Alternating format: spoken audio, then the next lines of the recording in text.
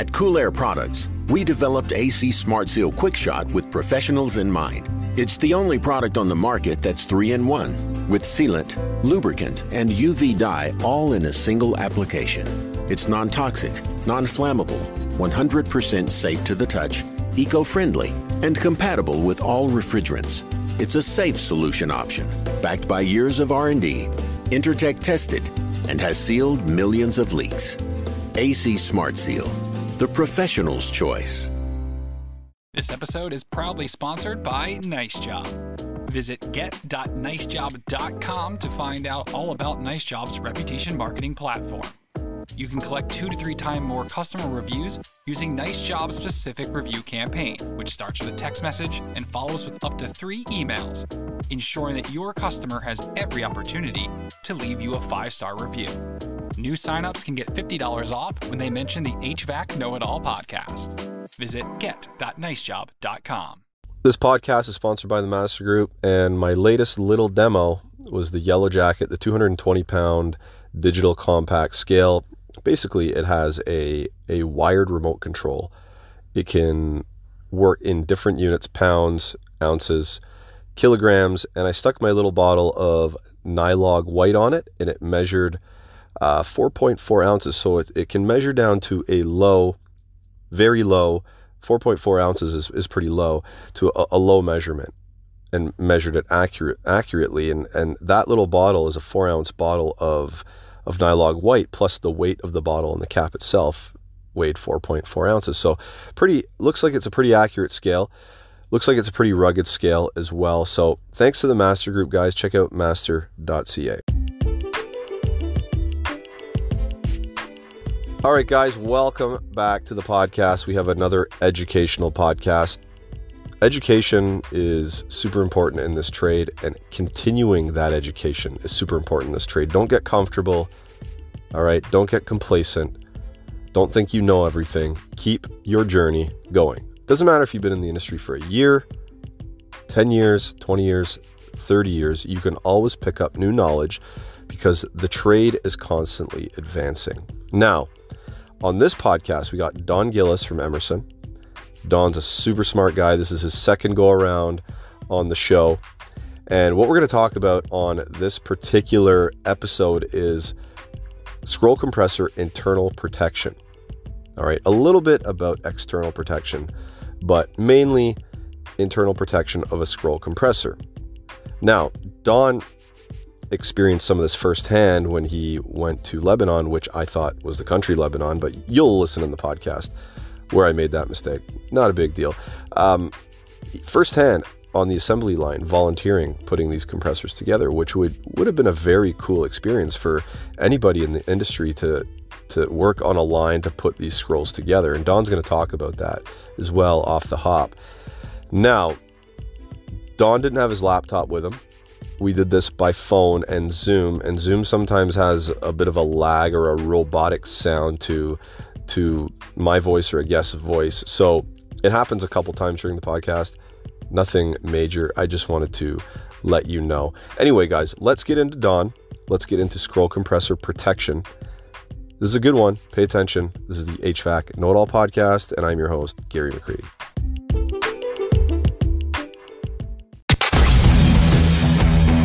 Welcome to the HVAC Know-It-All podcast. Recorded from a basement somewhere in Toronto, Canada. Your host and HVAC tech, Gary McCready, will take you on a deep dive into the industry, discussing all things HVAC. From storytelling to technical discussion. Enjoy the show.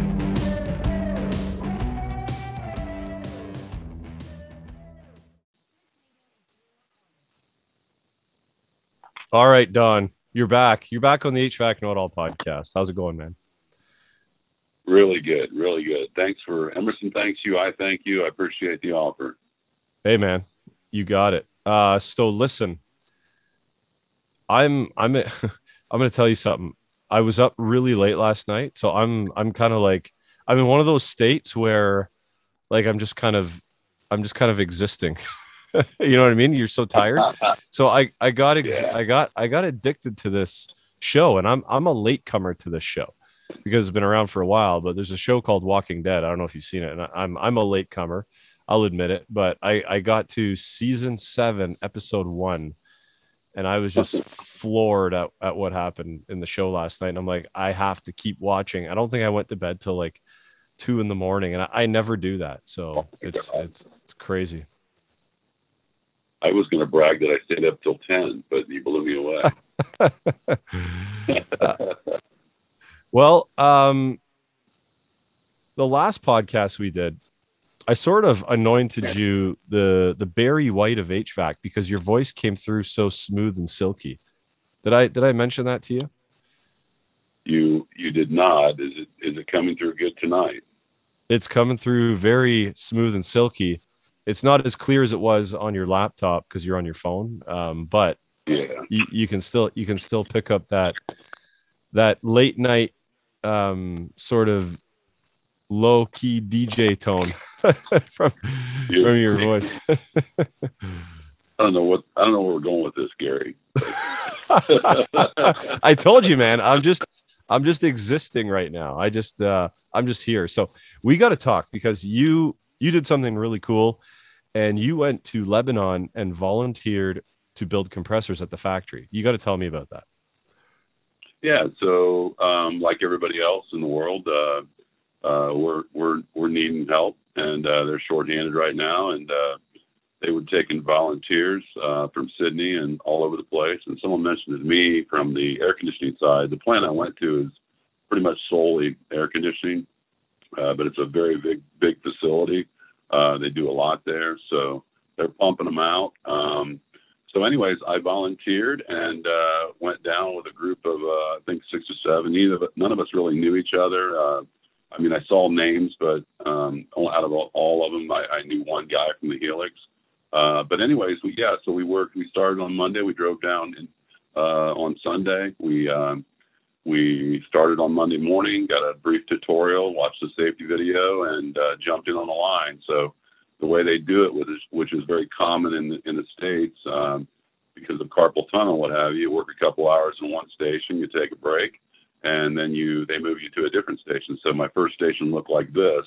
I was doing the shafts and rotors, and then when it would press those together, I would turn around and put them on a belt with the compressor that they were going to go into, and I would put the little flinger, the oil flinger, in the bottom of the shaft, and the whole line's connected, so you got to stay up, and then after break, I would go put the top caps of the compressor. These were all scrolls now. The tops of the top cap of the compressor, and then right below that, I know you know this, but there's what we call a muffler plate, and that separates the low suction pressure from the high discharge pressure. Then my third job was to take the upper and lower scroll set, the fixed and orbiting, and set those inside the compressor and prior to the caps going on. And I was dropping the bolts down in there. And the first day or two, I think all we pumped out was two-stage or two-step. And then the last job, I was doing what they call, I didn't even know this existed, but they have what they call an air gap test. And the air gap test is to make sure there's clearance. I mean, we don't use air gap out in the field. Obviously, we don't want air in there. But in the factory, they refer to it as air gap, and you slide this little metering device. And each one of them has a different dimension on it. You slide it down between the rotor and stator and make sure there's just a slight clearance there. So that was my day for 10 hours. And I worked down there 4 or 5 days, I guess. Some of the guys actually stayed till Saturday, but we had a family wedding, so I headed back. But yeah, so that was exciting. And as usual, like all of us do, like you do, I learned from you all the time, and Trevor and guys like that. I learned a lot. There was things that I talk about in class that they were able to shed even more light on. So that was pretty cool.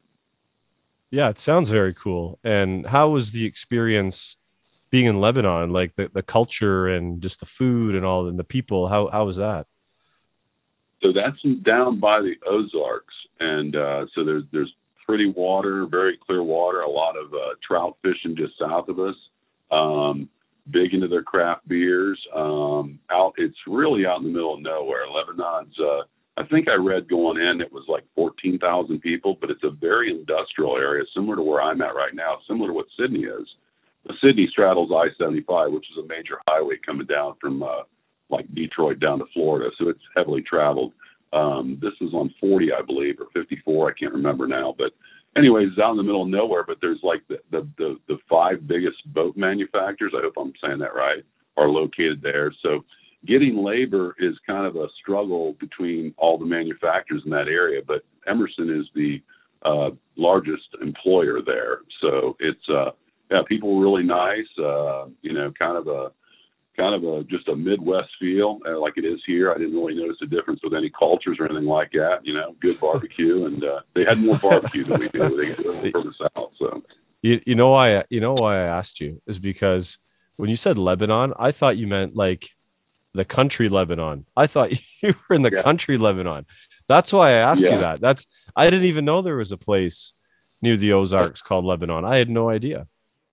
Yeah, I didn't know either. In fact, when we talk about it in class, that last digit on the serial number is where the compressor was made. And when you see an L, that stands for Lebanon, Missouri. So, so it's, and we always, I don't personally, but other instructors that came before me and still help us out occasionally, the senior guys, they kind of play on that a little bit. It's not Lebanon, the country. Gotcha. Okay. All right. So we cleared that up. So I know that you wanted to talk, because you were building these compressors, you wanted to talk about the safeties inside of the compressors and how they function and what sort of protection they give the compressor. Yeah, so it's always interesting when we're doing classes, you know, around the States. So a lot of guys don't have the opportunity like you do in some of your videos and some of the more aggressive, real, meticulous guys that like to get in there and tear things down. And it's a welded product, right? So even when it's a semi-hermetic, you know, a lot of guys don't open those things up. And if they do open them up on the semis even, they might see it, but they don't really know what it's doing. So I thought, you know, when you called and we talked a little bit about doing something, I thought, you know what, might be a good, I don't know if I've ever talked about some of our safety devices that are in there that are helping protect the compressors. So I thought it might be a good topic just to point them out and maybe give some temperatures and some pressures of what those things, what they do, first of all, how they react, what they're made of, and what they go off on. Basically, it's all about protecting the compressor. I love it. I love it. So you, in your note to me, you had like 3, I think these are all valves, TOD, IPR, and check valve. Are those the 3 that you like to focus on? Yeah, I want to touch on those. I really want to get into, let's just start with the TOD. The TOD is, so it is located in that top plate that I talked about, just below the top cap, okay? The top plate is where that discharge gas comes through the scroll. So it's a cover. It's called a muffler plate also. It goes by 2 names. It does keep some sound down there. It's made of steel. And so it comes through that hole, that discharge, that scroll pushes it out there. And then everything above that, the top, hence the heat that you feel at the top of a scroll, is discharge gas. So it's really, it does 2 functions. It helps with noise going straight up the condenser. It also separates low side to high side, if you will. And that TOD is located in that top cap, and it is based on temperature. It's a thermal operating disc. It's a bimetal safety that reacts on heat, and the 2 materials are made of 2 different things, bimetal, and they'll separate on high heat. And those, it's going to depend on the model, the size of the unit. They range anywhere from 260 to 290 degrees. They'll go off. And again, it's per application.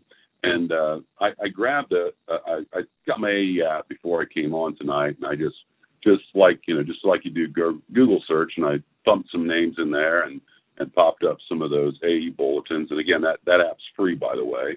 And so what it does, Gary, is when that pressure differential, let's say on a normal, on all refrigerants, okay, besides 410A, they'll go off somewhere between 375 and 425, okay?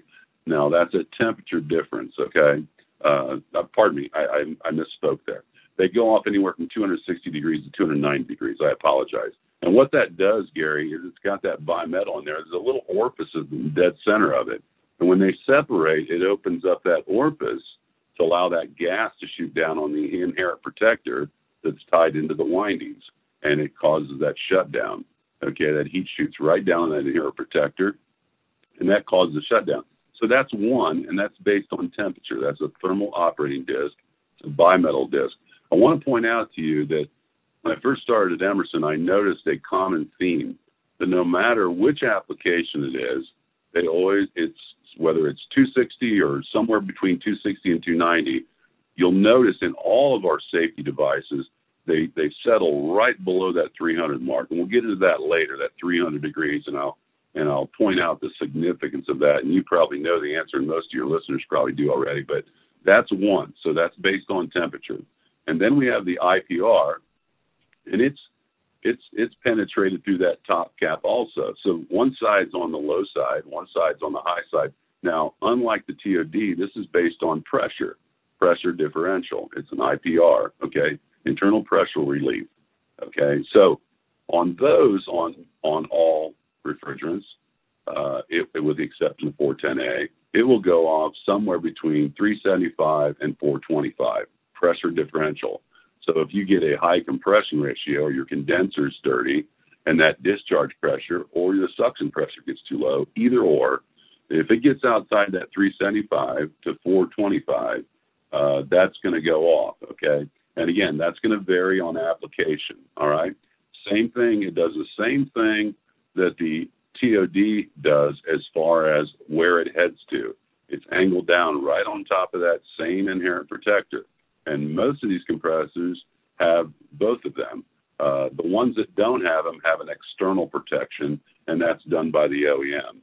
And we'll talk about that at a different day. But those are the two. One, the TOD goes off on temperature. The IPR goes off on pressure. The last thing I wanted to talk about was check valves. I noticed we pass parts around the class. We send a box out along with us and ship it ahead. And, a lot of different things. When we get to the safety devices, it's an hour or two or whatever. A lot of guys guys and gals have not seen like check valves. They don't even know there's a check valve there. In most all applications, there's going to be a check valve at the discharge port of the compressor. Now, it acts somewhat as a safety device in the sense that what it's doing is we're trying to eliminate that re-expansion gas coming back into that scroll set and causing that compression ratio to be high. We want to keep that high pressure we've already paid to have compressed outside the low side, so we don't have to compress it. It's already starting at a higher pressure. So that's one. Now, most scroll compressors, like I said, have that discharge port or check valve in the discharge port.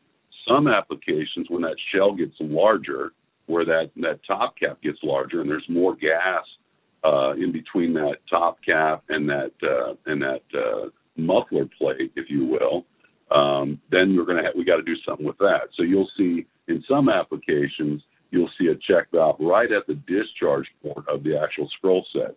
And one of those, there's a couple different sizes and shapes and names depending on the application. But one of them that's common for 410A is it's referred to as USD. There's a lot of fancy names out there, but at the end of the day, they're all check valves, and that's what they do to keep that gas out of there, to keep that compression ratio. I think you and I have talked about this before, and maybe not, maybe it was someone else, but the number one reason that compressors fail, and it doesn't matter what compressor is high heat. And the number one cause of high heat is compression ratio. And compression ratio, as you know, by definition, is the ratio of the absolute discharge pressure, PSIA, to the absolute suction pressure, PSIA. So you're just dividing that suction into the discharge pressure. So on an air conditioning application, and this isn't sketched in stone, but a ballpark figure, I don't really like to use rules of thumb, but as one wise instructor told me one time, being in the ballpark is better than being outside the ballpark. So a ballpark figure there on air conditioning would be like 3 to 1. Okay, medium temp might look like somewhere around 5 to 1. low temperature is 10 to 1. The reason I point that out is the farther those numbers get apart from one another, the harder that compressor is working, the more robust. So if you walk up onto a air conditioning unit and it's running 10 to 1 or 12 to 1, you know she's smoking hot. Even though you can't see in that compressor, if you're going to gauge up, we're not saying you should gauge up. It's one of the last things you want to do. But if you should gauge up, it's a very easy process to check that. You're taking your gauge pressure, you're adding your atmospheric pressure, and turning it into absolute. And again, the suction pressure is divided into the head pressure, the high side, so the discharge gas. So that's a couple things there. The inherent protector, like I said, is wired in series into the windings, and it opens up. That's why a lot of folks don't know. I didn't know. I know my first service call, I jokingly say, was the owner of the company said, "Don't panic, everything's all right." I said, "Hey, I didn't have the liquid line open, and it just made this incredible noise, and it just went shh and shut down." He said, "Don't panic." He said, just go back to the job site. Back then we didn't have cell phones.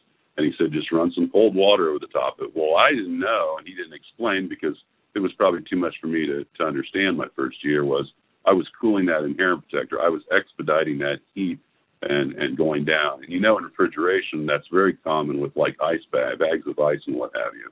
So those are just some things that are interesting things. Interesting. So I have a couple questions. So the pump, the IPR, the internal pressure relief valve, that would prevent you in certain situations to pump a scroll compressor down? Yes or no?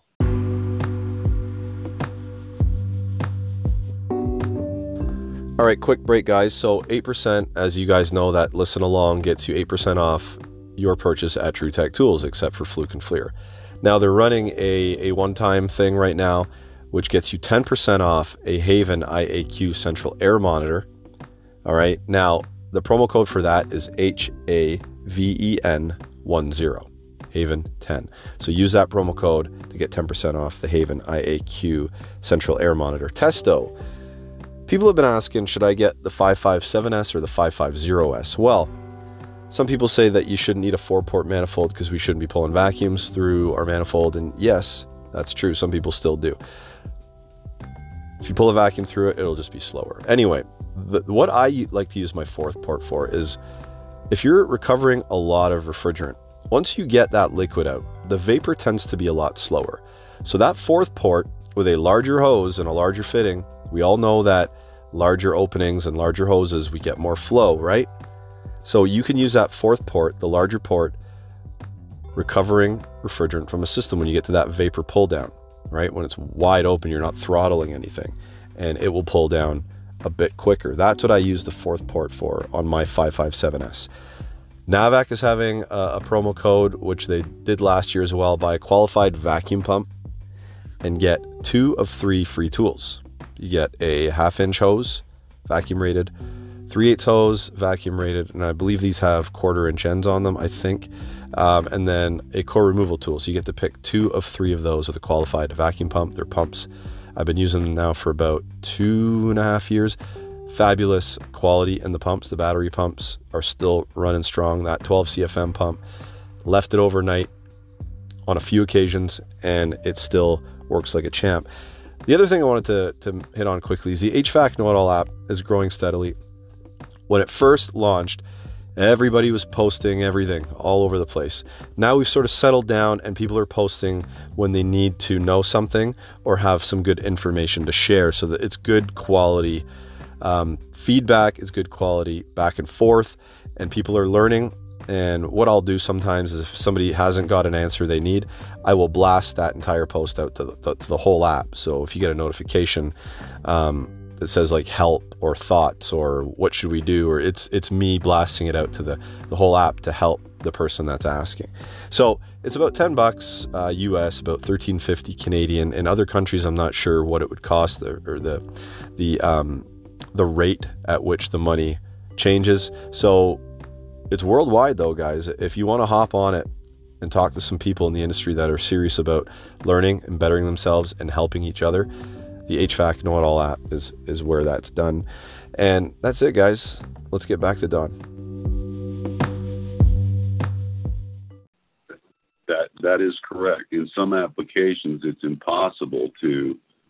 There are some exceptions to that, but yes, it's a very good observation. Also, the other thing there that's considered a safety valve, a safety device, Gary, is what we call the floating seal. It gets a little confusing with the floating seal. It's a flying saucer-looking disc, if you will, that sits right down in the center, like a donut, right on the top of the fixed scroll or the upper scroll, in layman's terms. Okay, and what that does is, upon startup, we start unloaded. It's a 2-pull. That's why we can get away with using 2-pull motors. It's unloaded, starts up. There's a little bleed port right there inside, bored through that top upper scroll, and it bleeds that gas and pushes that cavity up. And that floating seal hits that muffler plate, okay, and that causes that discharge gas only to be able to go directly up and nowhere else. If it drops down, it's got about a ½ inch there where it can go back into the suction gas. So that's how the whole process. The reason I bring the floating seal up is, remember, we've got that bleed port there between the 2 scroll sets that's putting that gas in there, filling up that cavity between that upper scroll and that floating seal that butts it up against. So going back to compression ratio, if I'm working with air conditioning and my compression ratio gets too high, okay, outside the specs, that gas gets weaker in that area. That hole was purposely drilled in the intermediate area, in the medium part of the scroll set where the medium pressure is. So think of taffy. You've got your low side, your high side, and you're pulling that taffy apart like on a hot summer day. The center is going to get weaker. So the pressure doesn't have enough to push that floating seal up. So that's considered a safety device also, and it will shut down. Once that pressure gets too low, that floating seal pops down. But that, getting back to your original comment or question, that floating seal is the part of the reason you can't pump, a major part of the reason you can't pump a scroll down too. Interesting. Yeah. And I've witnessed this several times, especially on residential units. If I'm trying to move it for a friend or whatever, they're doing renos and they need it moved. This happened the last time I tried to do this. I'm trying to pump down the it got to like maybe I don't know, maybe 75% of the way, and then all you heard was psh, psh, like the internal relief valve opening up and equalizing the pressures. I'm like, okay, I guess we got to recover the rest. So yeah, that's what we did. And then my other question to you is this: as far as the check valves go, I remember back in the day we used to, with a scroll compressor, had to install an external check valve on the discharge line. Is that because back then they didn't have check valves in the discharge line in the compressor itself? That is true. Yeah, good point. I've heard the history lesson on it. I don't know if there's an exact month. There probably is, I'm sure, with engineering, but they unveiled our scroll set, the Copeland scroll, the compressor, in 1986. I believe it hit the ground. Great reviews, good. Everything's solid, quiet. Everything's going good. And then we started getting phone calls on this shutdown noise. And without that check valve, what they found is that scroll could actually run backwards with that high discharge gas coming back into it. Also, re-expansion gas. It's a learning process. All that was done in Sydney, Ohio. So from the story I told, there was two or three different models out there. And I won't say they were failures. They just weren't as good as what they finally got to. What they got to, there was a clutch type application and different things. And some of them are still out there. I've seen them tore open before, where some of the original ones are still inside there, believe it or not. But so someone in the lab, from what I understand, made the comment, why don't we just put a check valve in there? And hence that's how it was devised. So, and again, I've got probably 10 different styles and shapes on my desk right now. I think I did a little video the other day on check valves, because they're really, a lot of folks, including myself, did not know that back in the day that they're there.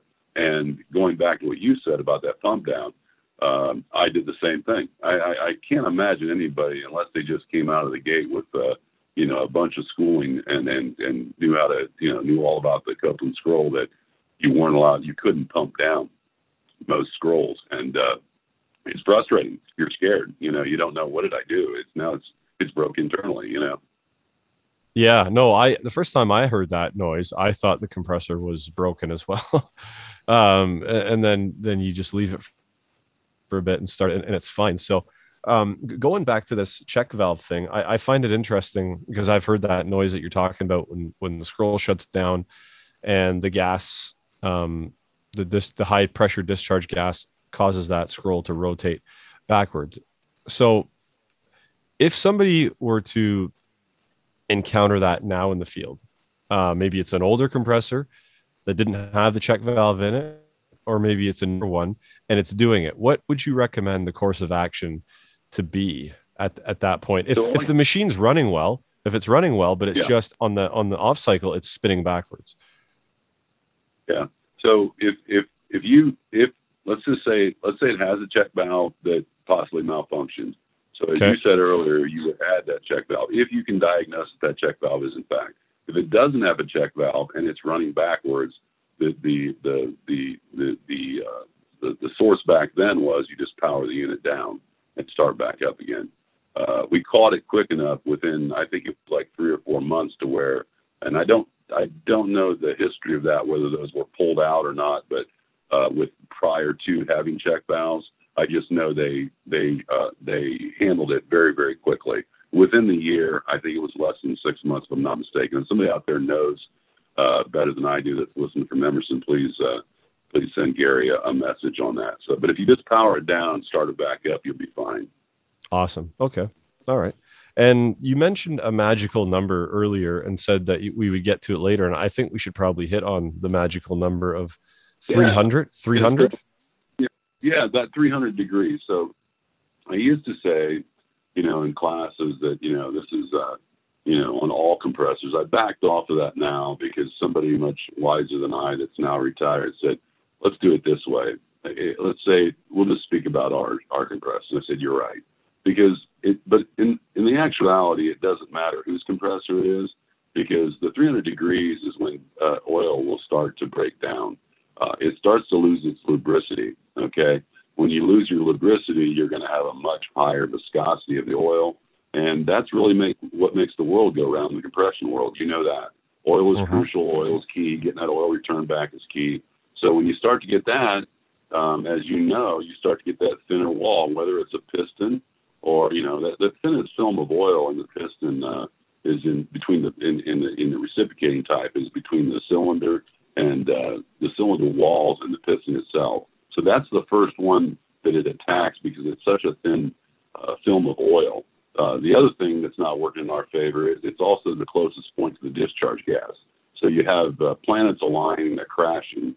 So that 300 degrees, you get into 300, somewhere between, again, depending on application, 300, 320, you start to lose your lubricity. If you get up above 350, the oil is seriously breaking down. And 350 degrees is where we'll show pictures of where we know it got up 350 degrees because it started to carbon up. Okay, so that's what the magical number is. And the magical number I'm referring to is 225. Anyone that's ever taken one of my classes, I did a little ditty back when I first started, and I thought I always like to do a little, whether it's colors or rhymes or ways you can lock things in your head. I'm a simple person. That's the way I was taught. I like to, we can't retain everything, but just remember 225, stay alive. And what I mean by that is and this is all without getting inside that compressor. I mean, think about this. If you're gauged up, only if you're gauged up, you can check your compression ratio and you know what's going on inside the compressor without, looking through the shell. And if you take your temperature 6 inches down the discharge line, and whatever that is, as long as it's below 225 in most applications, and I'll get back to that, you can do your math. We found that at the hottest point of any compressor, all semi-hermetics, and about 90-some%, I think, or somewhere thereabouts, a very high number of scrolls, you're going to lose somewhere between 50 to 75 degrees. And this is straight across the board, and it's not snake oil. So what engineers and what experienced technicians years ago, before we had all the technology, they always used, well, if it's the worst scenario and we lost 75 degrees from that discharge port, let's say we're working with a scroll, it just left that muffler plate through that hottest point in the scroll there, okay? If we take the worst scenario of 75 and we add it to 225, we get that magical number of 300 degrees. Now, It doesn't mean the compressor's bad. Okay. I mean, it could be 335. It could be 345. What do we want to do? We want to go upstream, if you will, up the line. Check our superheat going in the compressor. Is it high? Okay. It's high. Let's go back to the superheat leaving the evaporator. Is it high? Yeah, it's high. You might find that it's a metering device, a TXV, that's just malfunctioned. You know, maybe you don't have a solid column of subcooled liquid going into that TXV. So now where it gets confusing at is when you get into the upper models, okay, that 225 doesn't really hold true because on some of our applications, we don't have those internal protection devices that I talked about earlier, the IPR and then the TOD. So what the OEM does is they put a thermostat protector on the discharge line, somewhere between, you know, the 6 inches right around there. And those will go off around 260 degrees. A lot of students will say, well, why 260? You said 225. You're right. The difference is 225, we're still letting you run. 260, we're shutting you down. Okay, so anybody out there that doesn't know this, and I'm sure everybody does, if you walk up on a unit and you're replacing the compressor and there's a thermostat on that line there, that is the last line of defense to protect that compressor from overheating. Yep, I've seen it. I've done it myself, and I've seen it on a massive train unit at a mall. And I don't know what was wrong with this unit because the coils were clean. This thing was old and it was huge. It was like the size of a bus, like literally the size of a bus. And on the hottest days of the summer, there would be a lot of issues with this. There's two of them with these two machines, and I think they went through a lot of compressors. What I think personally is that the internals of the condenser were so fouled, like the walls of the condenser were so fouled with broken down oil, it just couldn't reject heat anymore the way it did originally when it was newer. And that was the cause of a lot of the problems. And it had a discharge. Sure. It had a discharge thermostat right on the line. And like you said, last line of defense, when that thermostat went off, that was it. Everything shut down. And you really had to wait till the compressor cooled off or it wouldn't restart. And this was a problem for a very long time with these units. Yeah. And this is, for those of you listening that are involved in like enhanced vapor injection or liquid injection, this is the kind of, safety devices you'll see in that also. It's communicating back with that injection. If that gas gets too hot coming out of there, it's telling it, I need injected right now. I need to cool that down. And some of those low temperatures and some of those ultra low temperatures, that's what we're doing. In order to get down there, you're going to run a little hot. So we know that going into it. So we're going to inject some gas in there, and we'll talk about that another time. But again, there'll be a thermostat there that's, similar to what we just talked about on that discharge line. And it's telling me what's leaving is too hot. Now you got to shoot some, whatever type of injection you're using, whether it's coming into the suction line or whether you're going directly in the head, whatever that looks like, but it's the same line of defense. Mm-hmm. Now, I mean, outside of those 3 valves or 3 protection devices that we talked about, externally from the compressor, what is important to protect it? Because it seems nowadays we have more external protection that I see as well. I mean, like with the CoreSense, and there's actually a discharge line sensor that ties into that too. So like, can you maybe talk about that for a sec? Yeah, absolutely. CoreSense is the bomb, in my opinion. I'm not a psychic or anything, but after I got introduced to CoreSense when I came here, I wasn't all that familiar with it. I'm not going to lie to you.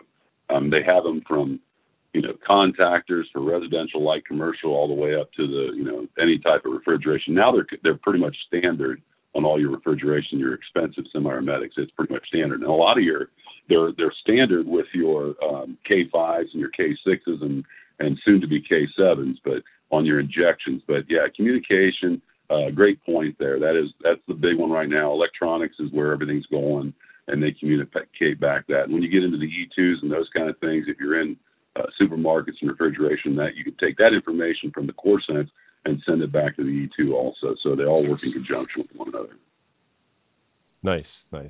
And I find it amazing. I've seen units landed on the roof from different manufacturers that don't have high and low pressure safeties built into them. And it baffles my mind. Is it because compressors nowadays have all of this protection around it? Do you think that's maybe why, and they're not required? Like, what do you think of that? Yeah, no. And that's, if you take, for example, if you went to the app, again, it's free, HVAC Fault Finder app, and there's a desktop version too. You'll see every module on there, and you'll see all the different protection. For the most part, they all run pretty much parallel with each other. And there's probably about 9 or 10 safety devices. And it ranges from what you said, just like your low pressure, your high pressure. It's reading that. They're all based on algorithms, years and years of algorithms. So in a very simple term, that module knows what good looks like, if you will. So when it gets outside that algorithm, it knows, hey, this is what it's telling me. It's sending that message back that this is where it's headed at. Now, it won't tell you exactly where the problem is, but it will get you in the area of what it's doing. I mean, anything from a welded contactor to anything. And then you can hook that CoreSense, as you know, Gary, you can hook that up to alarms, whether it be strobe. You can hook it up to Audible. You can send it back to the E2, which the service technician would then get it on his cell phone and all kinds of good stuff. But yeah, it's pretty, like I said before, I don't know how many years it'll be, but I feel strongly like anything else, when something new comes out, it's maybe a little more expensive. But when you get into the more expensive compressors and you're paying, I don't know what the numbers are. I don't get into the numbers, but let's say $9,000 per compressor. They're a staple now on those compressors. There's just no way, shape, or form about it. So if they go off, there's probably a problem. Not a lot of faults with those things. There really isn't. So, and if there is a fault, ironically, there's an LED code for that also that will tell you have a faulty board. So awesome stuff. So as far as the conversation of compressor protection, is there anything else to throw into that as far as you're concerned? They're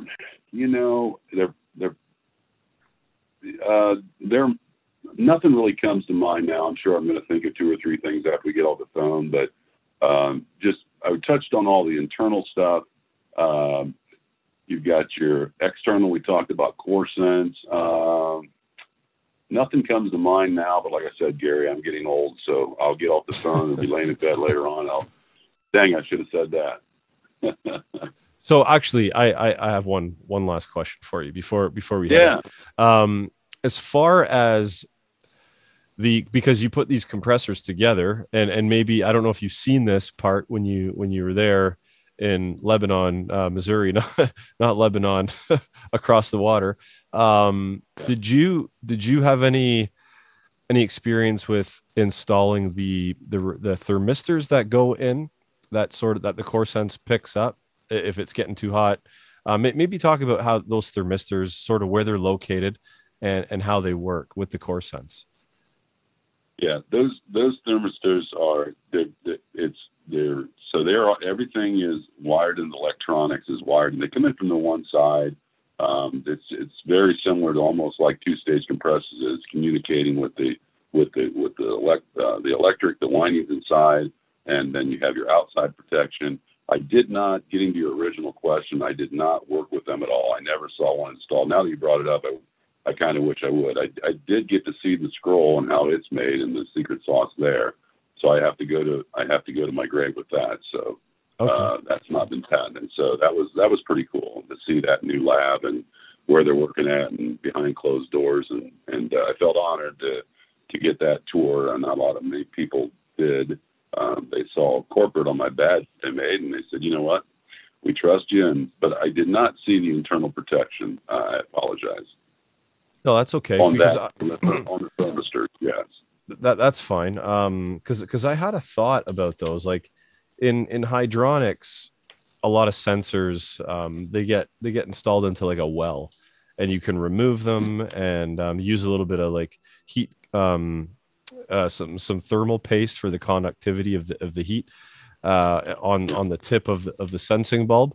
So I was just curious, like, because I know that these thermistors can sometimes fail once in a while.